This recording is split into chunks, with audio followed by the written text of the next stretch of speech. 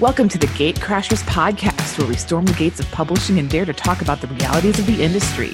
I'm your Ivory Tower representative, Amanda Luedeke, literary agent and vice president at MacGregor Luedeke. And I'm your self-publishing insider, Charis Crowe, novelist and speaker.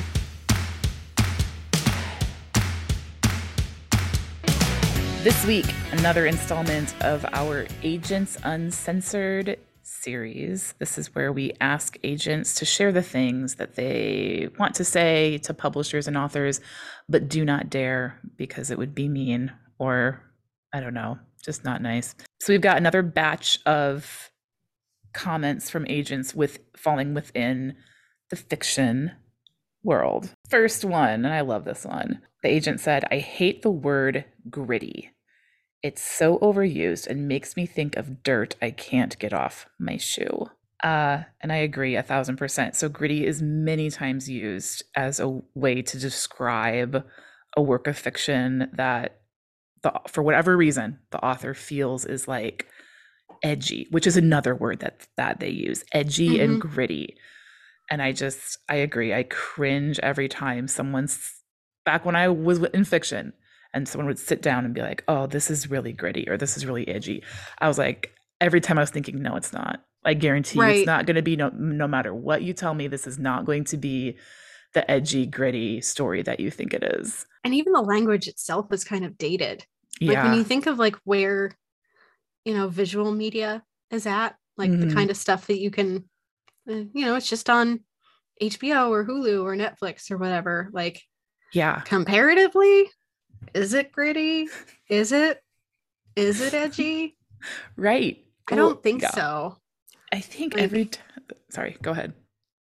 No, I was just going to make graphic violence descriptions. So maybe I shouldn't. That would make our show really gritty. Let's do a gritty episode. Well, I remember when I when I was acquiring for fiction in the Christian sector. I remember being on a panel once and someone talked about edgy or gritty fiction. And I just launched into this rant about how I don't want to hear about your book being edgy or gritty unless you are actually writing about topics that no one else will write about. So for example, if you are in the Christian fiction world, it's not edgy to write about a character who thinks about having an abortion. It is edgy to write about a character who has the abortion and then giving the reader this picture of what went into that decision that maybe the reader has never considered before. Right. That is edgy in the Christian market, right? Right. So many times authors, they think oh, I'm really pushing the envelope. I'm really doing something different with, whatever. And they're actually not willing to take it to the length that it would need to be taken to actually be gritty or edgy. Right. They're not willing to take it that far. And who knows if they would even get a book deal if they took it that far. But that's my response when I hear that word, when people describe their book ideas. I also want to throw in there, this is a personal pet peeve. Please stop saying your book is edgy or gritty just because it has sexual violence in it. Maybe consider a different plot line altogether. We're kind of fed up with it, no matter what market you're in. Find something more original. It's been done, and it's not really a topic anymore that people are like, "Ooh, this is a plot point." No, we've finally arrived at listening to women and victims enough to know oh, this isn't novel stuff. Right. This is a societal problem. Right. And so it's just pick something else, dude. Right. Well, and again, it's been done before. So you're not, the thing that you think is so gripping and different and raw is actually being done a lot. And right. Do you really want to be the author that falls into that camp of continuing that storyline? All right, the next one. Quiet stories are very hard to sell.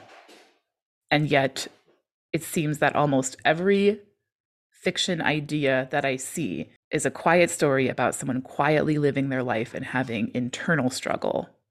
Where's the ticking time bomb? Where's the external struggle? Where's the plot? I think that this happens a lot in women's fiction. This particular situation, women's fiction, mainstream fiction, literary fiction, basically anything not genre specific, although I have seen it pop up in lots of YA, especially contemporary YA. I've seen it pop up there where it's just like this angsty teenager going through sadness about her parents' divorce or whatever. She moves to a new town, and then it's just like angsty the entire time and nothing happens. I've seen a lot of that. And I have seen it pop up in like suspense books where there's not like in most suspense novels, there's not like a constant threat of life, but it is something that is kind of like a storyline throughout. It's looming. It's looming, yes. And I've seen it where the suspense part is just like really secondary, almost like an afterthought. Or like where the mystery will be an afterthought. Like, oh yeah, we've got dead animals showing up, but okay, let's just talk about how we're sad because, whatever, like. Right. So I have seen it in those genres as well. Right. Just the quiet, like the characters are just brooding about whatever's going on in their personal lives or whatever they're feeling inside, and then nothing actually really happens to them. Right. And I think it's an important distinction to make here. This doesn't mean that, you have to falsely interject action or violence into a genre where that doesn't fit. I mean, if you take a look at like Downton Abbey, which I would call that like women's fiction to a degree, like it certainly hits that demographic. And as far but the most violent it gets is like a car accident or unfortunately like death in childbirth, but there's no stabby, there's no like murder plot. All of the conflicts are quieter, but because the characters are so realistic and their lives and their personalities feel so full that these conflicts of like who's going to win the pie contest or who's marrying the lord across the lane, like it doesn't have to be edgy or what was gritty one? Gritty. It doesn't have to be gritty just to be entertaining. But yeah, you gotta do more than just quiet reflection. Well, even inner turmoil. Think of even comedies. Like a great comedy isn't just the characters standing around making jokes.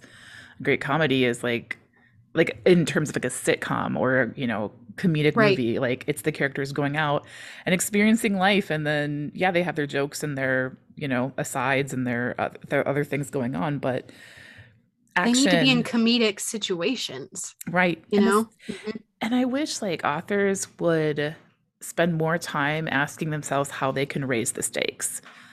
I think many times, especially newer novelists, just set a really low bar for what the stakes are going to be. And there's just no like, it's like they never ask themselves, like, what's the worst thing that can happen to these characters? And then let's do it. Like they never go there. They just kind of like skim the surface of something that's kind of bad, but we're mostly going to focus on like the relationships and the inner turmoil or whatever. So I'm totally with this agent on this point and agree.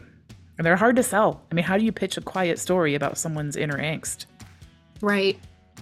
Sounds like anything else. It sounds like everything else. And then the editors are like, okay, but like, so what's the idea? Like, what's the plot line? What's the movie trailer? Right. Well, and it sounds less like everything else because that's not the stuff that gets picked up and gets to be popular. True. Like it's just kind of everyday life. Yeah. Thank you for joining us for this episode of the Gatecrashers podcast. If you found value in this episode or in any of the episodes we've done, you can drop a tip in our tip jar. Tips help to offset the cost of the podcast, and they'll also help us grow bigger and better. You can send a tip via PayPal. Simply use our link, paypal.me/gatecrashers.